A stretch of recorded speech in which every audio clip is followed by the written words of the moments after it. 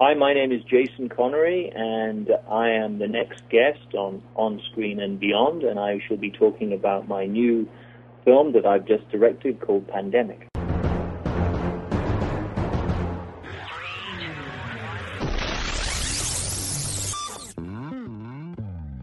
On Screen and Beyond, an inside look into the entertainment world featuring interviews with people from the movie, TV, and music industry, news on upcoming TV and DVD releases, and the rumor mill. And now, here's the host of On Screen and Beyond, Brian Zemrak. We are back for another episode of On Screen and Beyond, episode 83 to be exact. I'm Brian Zemrak. I'm your host, and joining us this week as our guest, we have an actor who our listeners in England will know as Robin Hood from the 80s TV show Robin of Sherwood, and that show was also shown on Showtime here in the U.S. a little bit later on after the 80s. And he has been in many movies, and now he has a movie out that he directed, and it's called Pandemic. He is following in his father's footsteps, his famous father, of course, Sean Connery, who, of course, was James Bond. And Jason Connery will be joining us later in the show, so stick around for that. I know you're going to want to hear that. I also wanted to let you know that we're going to have another episode coming out this week, actually, on either late Wednesday or Thursday. I'm not sure when we're going to get it out definitely, but one of the, between that, Wednesday night and Thursday early. So anyways, you might want to keep aware of that because we'll have another episode coming your way with a very special guest, so stick around for that. And we will, of course, still have our regular episode coming up next Monday. So we got a lot of things going on here at On Screen and Beyond, and a lot of exciting guests coming your way. So hope you'll join us for that, and we appreciate when you do. And right now, let's get right into Remake Madness right here on Screen and Beyond. Please hang up and try again. Remake Madness, well, it looks like the classic Bernstein Bears book, TV shows, all that stuff are about to be remade into a full-screen theatrical release. Also, 2008's Swedish vampire movie, Let the Right One In, is about to be remade in the U.S. with the title Let Me In. It'll star Cody Smith-McPhee of The Road as the star, and a film version of the Ouija board. You know that game? Where you hold the thing and somebody else holds it and it spells out the spirit speaking to you and all that. Anyways, it's in the works, and the writers of next year's Tron are going to be writing that one. And that's about it for Remake Madness. Coming up next, upcoming movies right here on Screen and Beyond.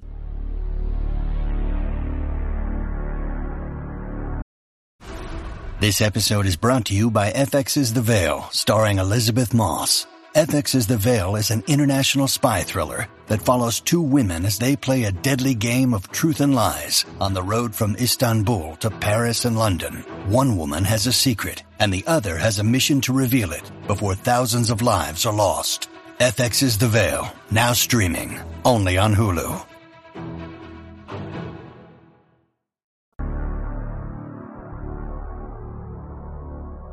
Upcoming movies, well, Charlize Theron and Meryl Streep and Jennifer Connelly are all rumored to be starring in The Ice at the Bottom of the World. It's a story of a retired Navy captain and his family.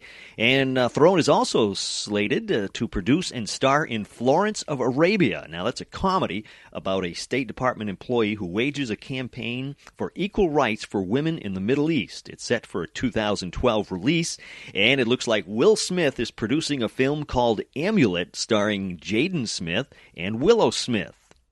A little bit of family there. And it's a family adventure film, and it's about a brother and sister trying to save their mother from a beast. And that's about it for upcoming movies on Screen and Beyond. Coming up next, taking you down to Sequel City to find out what's coming your way as far as sequels right here on Screen and Beyond. Sequel City, well, it looks like we've talked about this one before, but now it seems to be getting more and more on the move, and they're going to be working on it. Sequel to Roger Rabbit is in the works. We've talked about that. But it seems now the original screenwriters are back to write the sequel, Roger Rabbit 2. So stay tuned. We'll keep you informed on that one. And Spy Kids 4 is currently in development. It's slated for production to start in March of 2010. With a 2011 release, and Robert Rodriguez is the writer-director. No word yet on who is in the cast, so we'll keep our eyes out for that. And Rodriguez is also slated to direct Sin City 2 for a 2011 release, and Sin City 3 for a 2012 release. And that's about it for sequels. Coming up next, TV on DVD, right here on Screen and Beyond.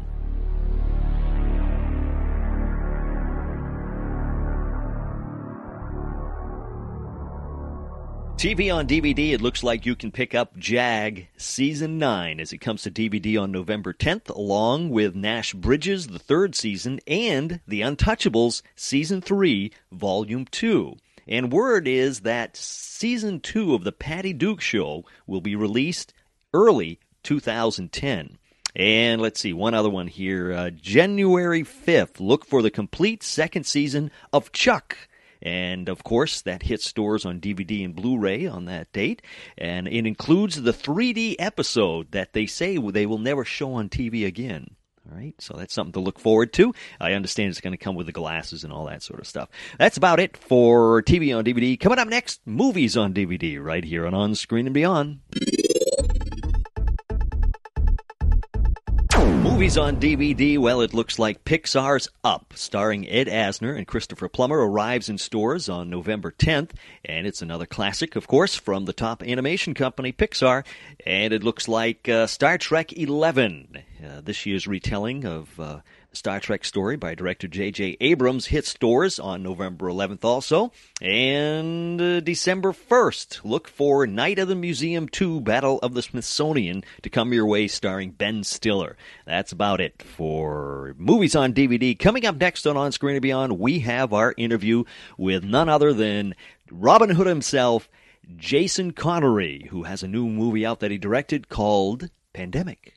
And it's right here on Screen and Beyond. He's going to talk about that, the movies, the TV shows he's been on, a lot of great stuff, and he gets into how things were made in the movie Pandemic. So listen to that. It's really neat. So it's coming up right here on Screen and Beyond.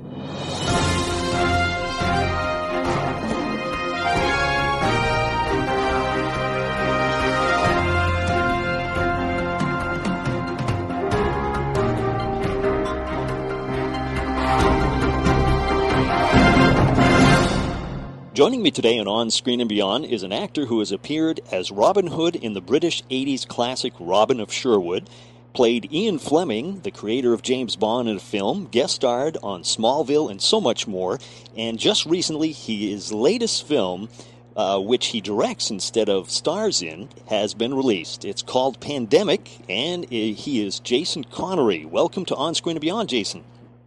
Thank you. It's very nice to be here.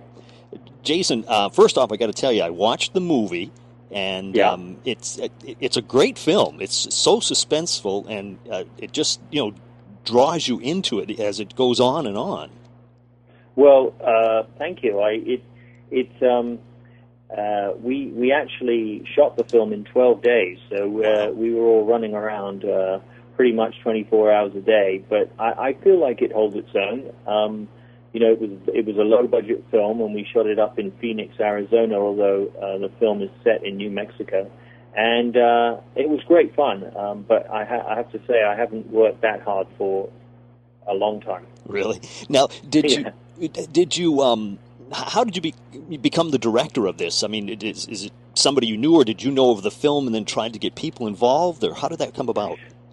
Yes. Well, what happened was, for a little while, I'd been directing. I started something called Short Mondays, which was basically people would make short movies, and then the first Monday of every month, we would show 3 or 4 of these movies, and they couldn't be over 20 minutes long.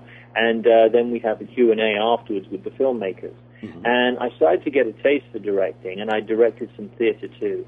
And I was looking for a script that would work as a low budget because I knew there was a certain amount of money that I had the funds for because they were interested in being involved in a film that I was directing.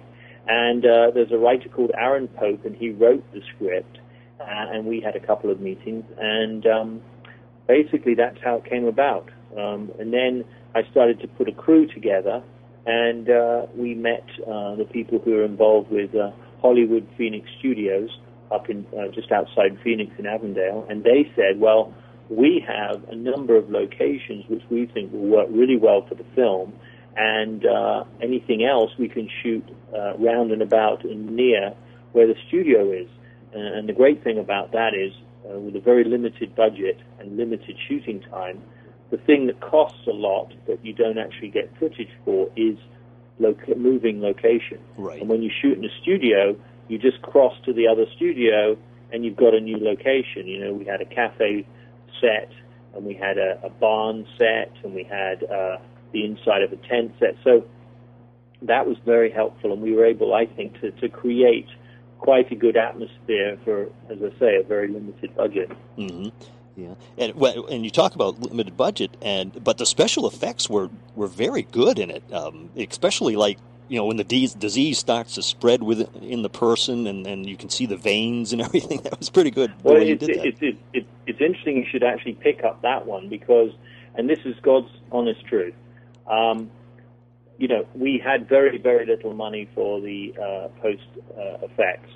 And so I went down to 3rd Street Market, which is quite close to where I live, and I bought a rack of pig's ribs, and then a pig's heart, and a number of other sort of internal organs, and I put them together, and then I shot them very close with the camera, and then I took the footage to a special effects house who were wonderful to us.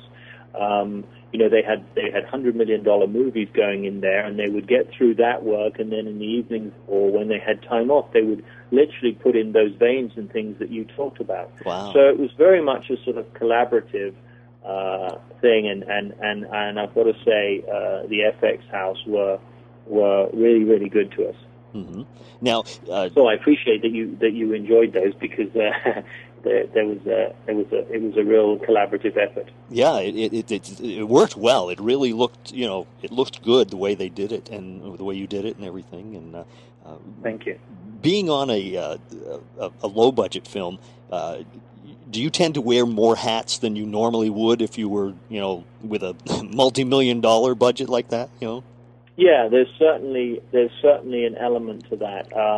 You know, there are certain key jobs that there's no question, you know, have to be filled by specific people who hopefully know what they're doing.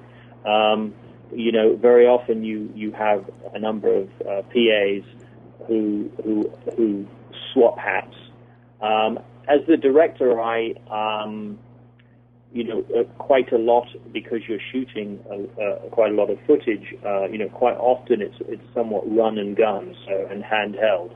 And in doing that, you know, you may pick up, you know, lighting boxes and you know, the video screen that you're watching the playback on and all that kind of thing, and rush over to a different area. Mm-hmm. Because you know, and what's wonderful is, especially when you shoot on location, is that you become this team, you know, and you work very much together, which I've always loved. I loved when I worked in the theater, the whole rehearsal period and the whole idea of a group of people putting on a play. You become, you know, very, you know, just very supportive of each other, and and that in the 12 days that we shot Pandemic, that very much happened. So yes, absolutely. 12 days. That's amazing that you could get it done in that short length of time. Well, what we had was as well, because, you know, in some respects, the tape and the camera package, when you order 2 cameras, you can normally get a deal because you know, because you're not going to. We didn't order double of everything, but we had 2 sets of lenses and 2 cameras, and then we could shoot quite a lot of footage if we worked it out properly and get different angles and things. And my whole thing is, if you're going to tell a story, you get as much coverage as you possibly can, so that you always have something to cut to.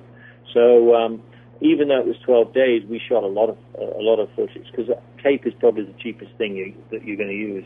So it wasn't on film. It was all digital. Yes, it was on what's called the F900, which you know, that we shot it you know, a year and a half ago now. So there's the cameras, the Red cameras, and various other cameras are all much more efficient now. In all honesty, a lot of people now don't even use a tape. They'll just you know, put it on a disc or a card and have the raw footage, and you know, they'll be editing it. That as soon as you pull it out and download it, they can start editing it. So you can have a rough assembly by the next day, which can be fantastic because yeah. you can see any shots that you've missed and what have you. Yeah, but it's changed. Yeah, and to tell you the truth, it was 120, 130 degrees up there, and so the camera kept shutting down. So we actually had to go and find dry ice and then pump the dry ice into the side of the camera so that it wouldn't shut down because it was too hot. Oh, jeez. So you were working under pretty severe weather conditions then? Well, we had actually, I don't know if you if they gave you a screener, it may not be on there, but I have a screener, so I didn't see any additions that you might have put on. Oh well, because I shot a whole interview section, and in it everybody talks about all the different aspects that we had to sort of, because it's not only that it was incredibly hot, but they also had these really strange weather, fronts that passed through. So that you'd be standing there, and we literally had a windstorm followed by a rainstorm, followed by, which then turned to hail, and finally ended up in us being absolutely, completely coated in sand. So it was a very bizarre day. We did have some interesting. I don't know if you remember the horse in the film. At the beginning. Start of the movie, yes. Yep. But that horse, I'd asked specifically not to have a black horse because you can't see the blood on it. So they did indeed bring me a black horse. But then they brought me a horse that wouldn't lie down, and the only thing I needed it to do was lie down.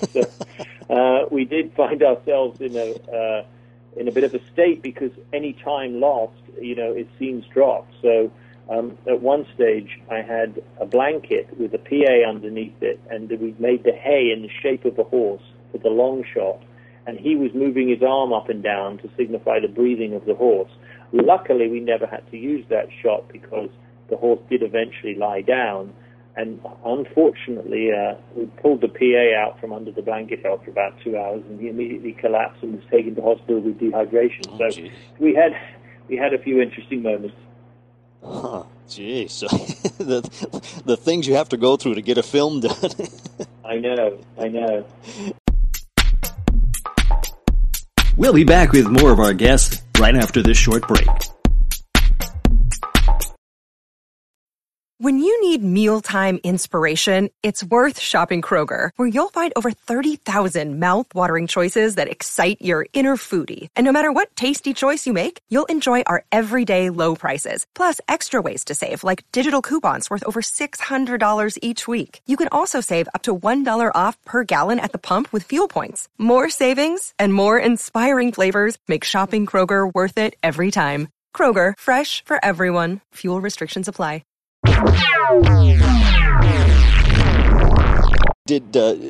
Obviously directing had its challenges for you. Do you find directing more challenging than acting, or acting more than directing?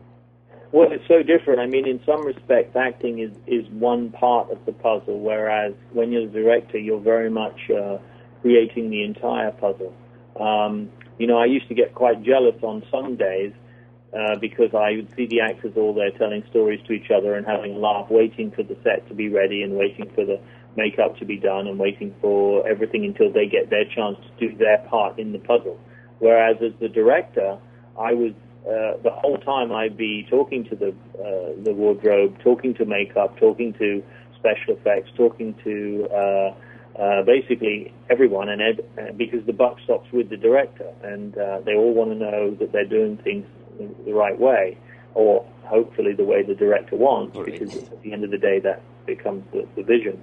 But I have to say, I so enjoyed all the different processes, the pre-production, getting ready, the excitement, all of that, preparing, the actual shooting, which was getting the footage, working with the actors, all of that, and then the post, which I hadn't had as much experience on because having shot shorts and also being an actor, you're not involved in the post that much. There is much less post. Putting the music on and punctuating the film with the music, the sound, and making the sound very specific to all the events, and the editing. I mean, just editing to create tension, to speed the film up or to slow it down or to give the person a specific look, and to finding those private moments that the actor has, that you as an audience, because it's a very voyeuristic medium, those kind of things were so exciting to build and very frustrating. And then when they did work, it was wonderful. And when you felt they didn't, it was very depressing. And then hopefully you always found an answer to whatever the dilemma was. So, and then having it fully finished and seeing people enjoy it, it's a long process, but it's at the end of the day, it feels good that people can watch a story and have thoughts about it and say, well, why did that happen? And oh my God, that was so surprising, and stuff like that. Mm-hmm. Yeah. Now you mentioned about the music and the editing and things. Do you actually get involved with the actual editing itself? Oh yeah, I absolutely. I mean, for me, it's one of the most important. I mean, I'll give you an example, and this is from way before I started acting. The first summer job I had was working on a film that my dad was making, and I was numbering the film because at that time they edited on film. It was none of the digital stuff. They had a big, huge Steinbeck, which and we'd have to sync up the film so that the voices were in sync with the picture. Right. And then we'd have to number the film, so the numbers would come up so the editor could distinguish where the cuts came. So it was a very different process and much more long-winded.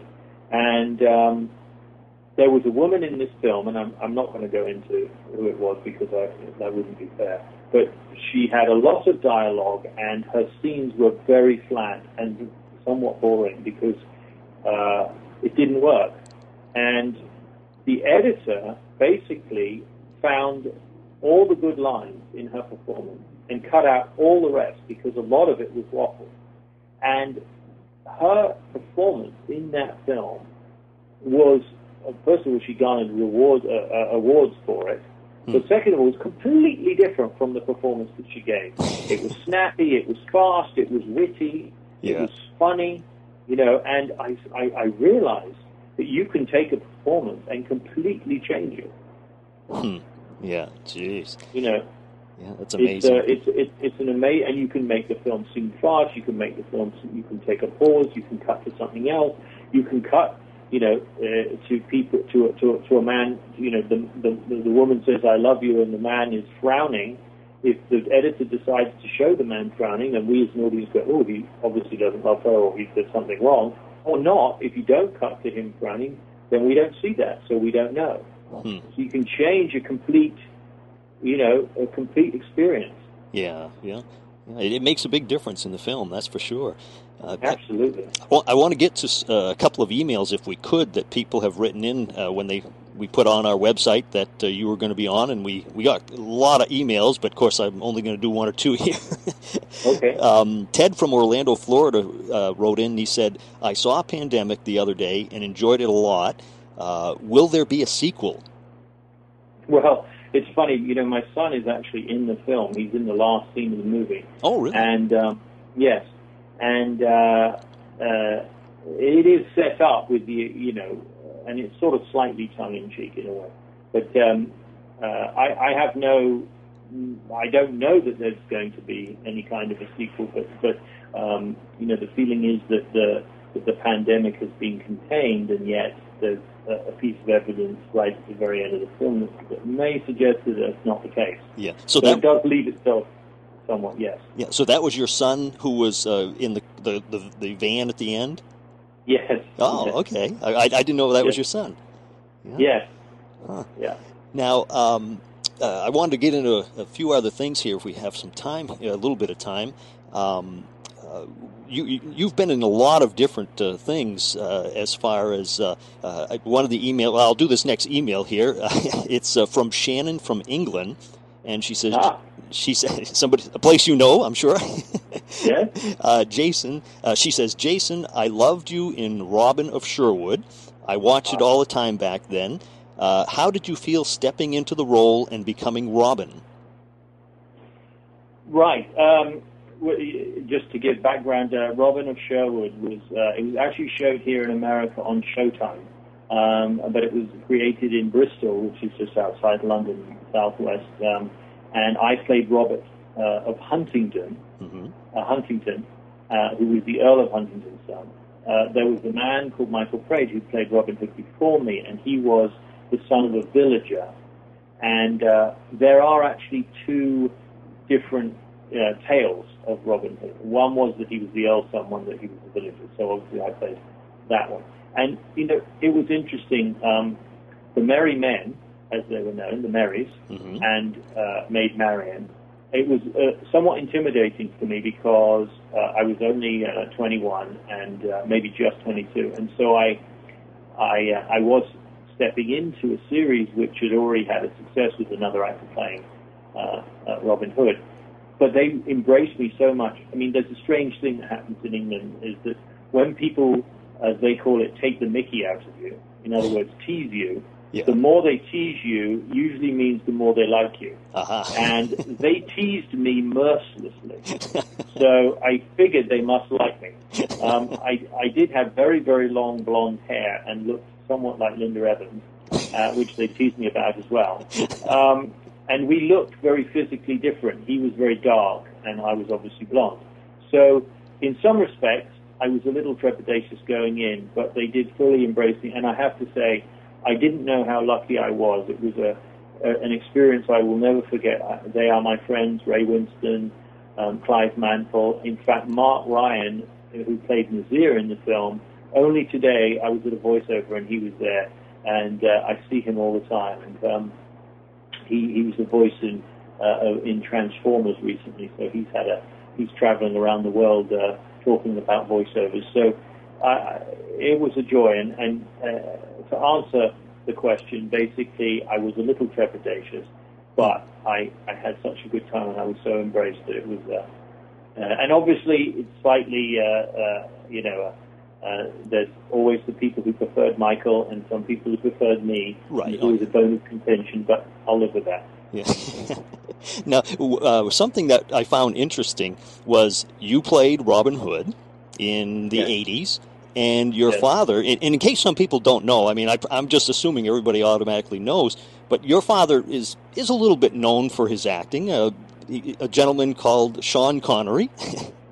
Yes. And now he also played Robin Hood in a movie back in the 70s. So, and then he played, of course, James Bond, and you played Ian Fleming in a movie. So there's two little, connections there along the way. There is. I think Freud would have a field day with me playing Ian Fleming, who was the creator of James Bond, who my dad played, because there you're messing around with a lot of Freudian elements. Right.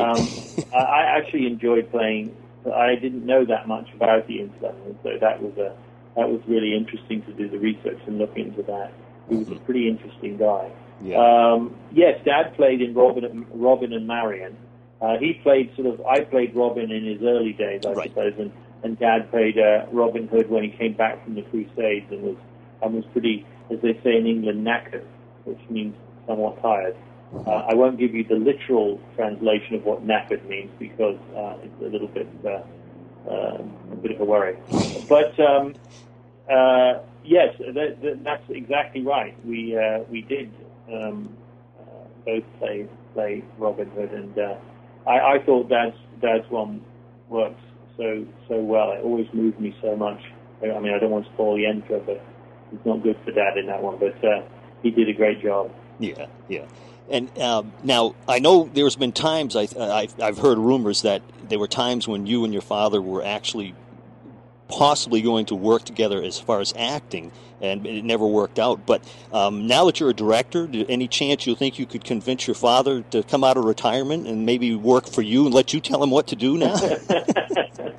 Would he listen to you? I don't think there's much chance, even if I am directing, he's going to let me tell him what to do. But actually, to tell you the truth, on a film set, my dad's incredibly pliable and able to work with directors. I've been on many sets with him. You know what? I feel like my dad. I would love to direct him. I feel like he's really happy where he is. He lives in Bahamas. He plays golf.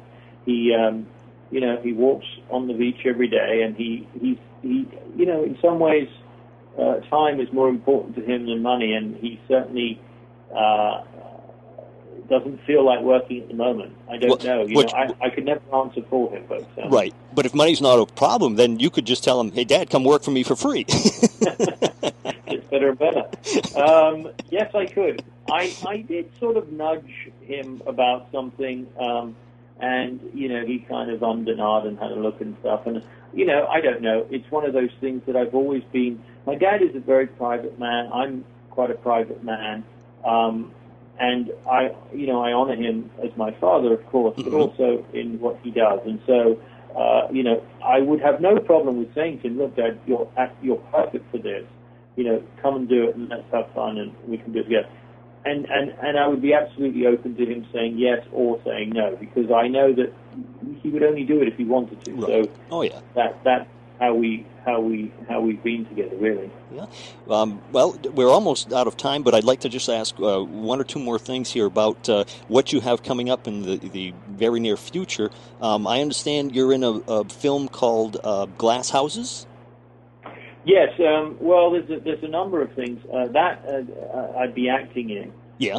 Glass Houses, and there's also a film I think I'm going to go and do in France in March as an actor as well. But what I'm doing now is and this is sort of my kind of business plan or work model or whatever you want to call it, is I find stories or scripts and writers, and then I work with them to create hopefully the best story or script that I can, and then I take it to various financiers or studios or what have you, and see if I can get it funded and with me directing. And so that's what I'm kind of doing at the moment. I'm off to Australia on Wednesday, and then and then I think I'm going to Israel, and I'm just just doing that really. So that's kind of where I am. I promised my son that I would never be away for him for more than 2 weeks without him either coming to me or me coming back. So that's kind of what I adhere to, which is which works for both of us. Yeah, that's great. That sounds Yeah. That's a good way to do it. And the other thing I wanted to mention was Rose of Sharon. Is that something you're directing? Yes, Rose of Sharon is a romantic comedy. At the moment, it's being read by, the way these things work, it's a little bit the chicken and the egg. You get actors to read it, and then if they show some interest, you tell the financiers that they sound as though they're interested, and then you tell the actors that the financiers are interested, and then hopefully they both jump on board at the same time, and then you get to make it. So Rose of Sharon is a romantic comedy, which is somewhat of a departure from me, certainly as a director. But I love comedy, I love people, I love interaction. So I'm very excited about the idea of doing something like that. Well, Jason, it has been a pleasure having you on the show, and I wish you the best of luck with all the projects you have coming up. And Pandemic, I recommend that to everybody. It was a great movie. Thank you very much. Thanks for being on the show. I will hopefully be back to tell you about more exciting things when they come upon me. We would love that. Okay. All right.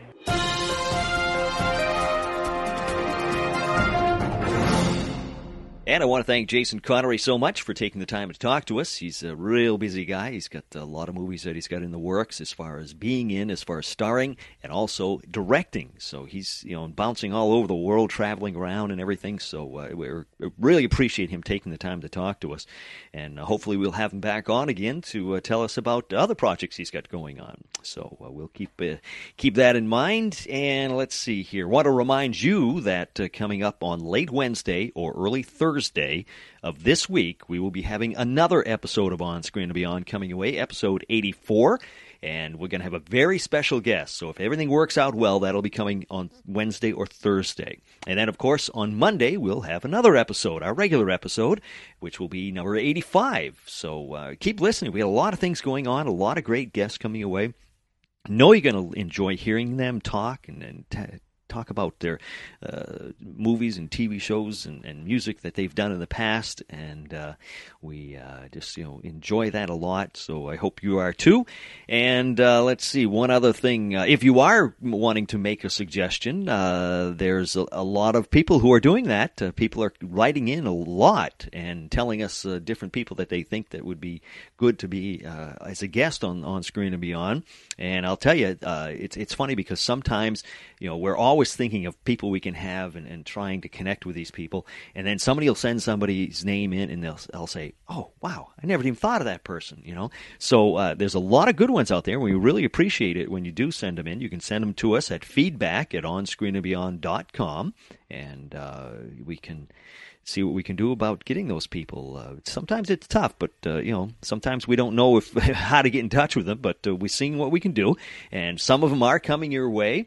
And there are some good ones out there, and we still have a lot of other guests that are coming your way. So just keep listening, and hopefully we're bringing you some people who you're finding interesting, and hope you're enjoying it.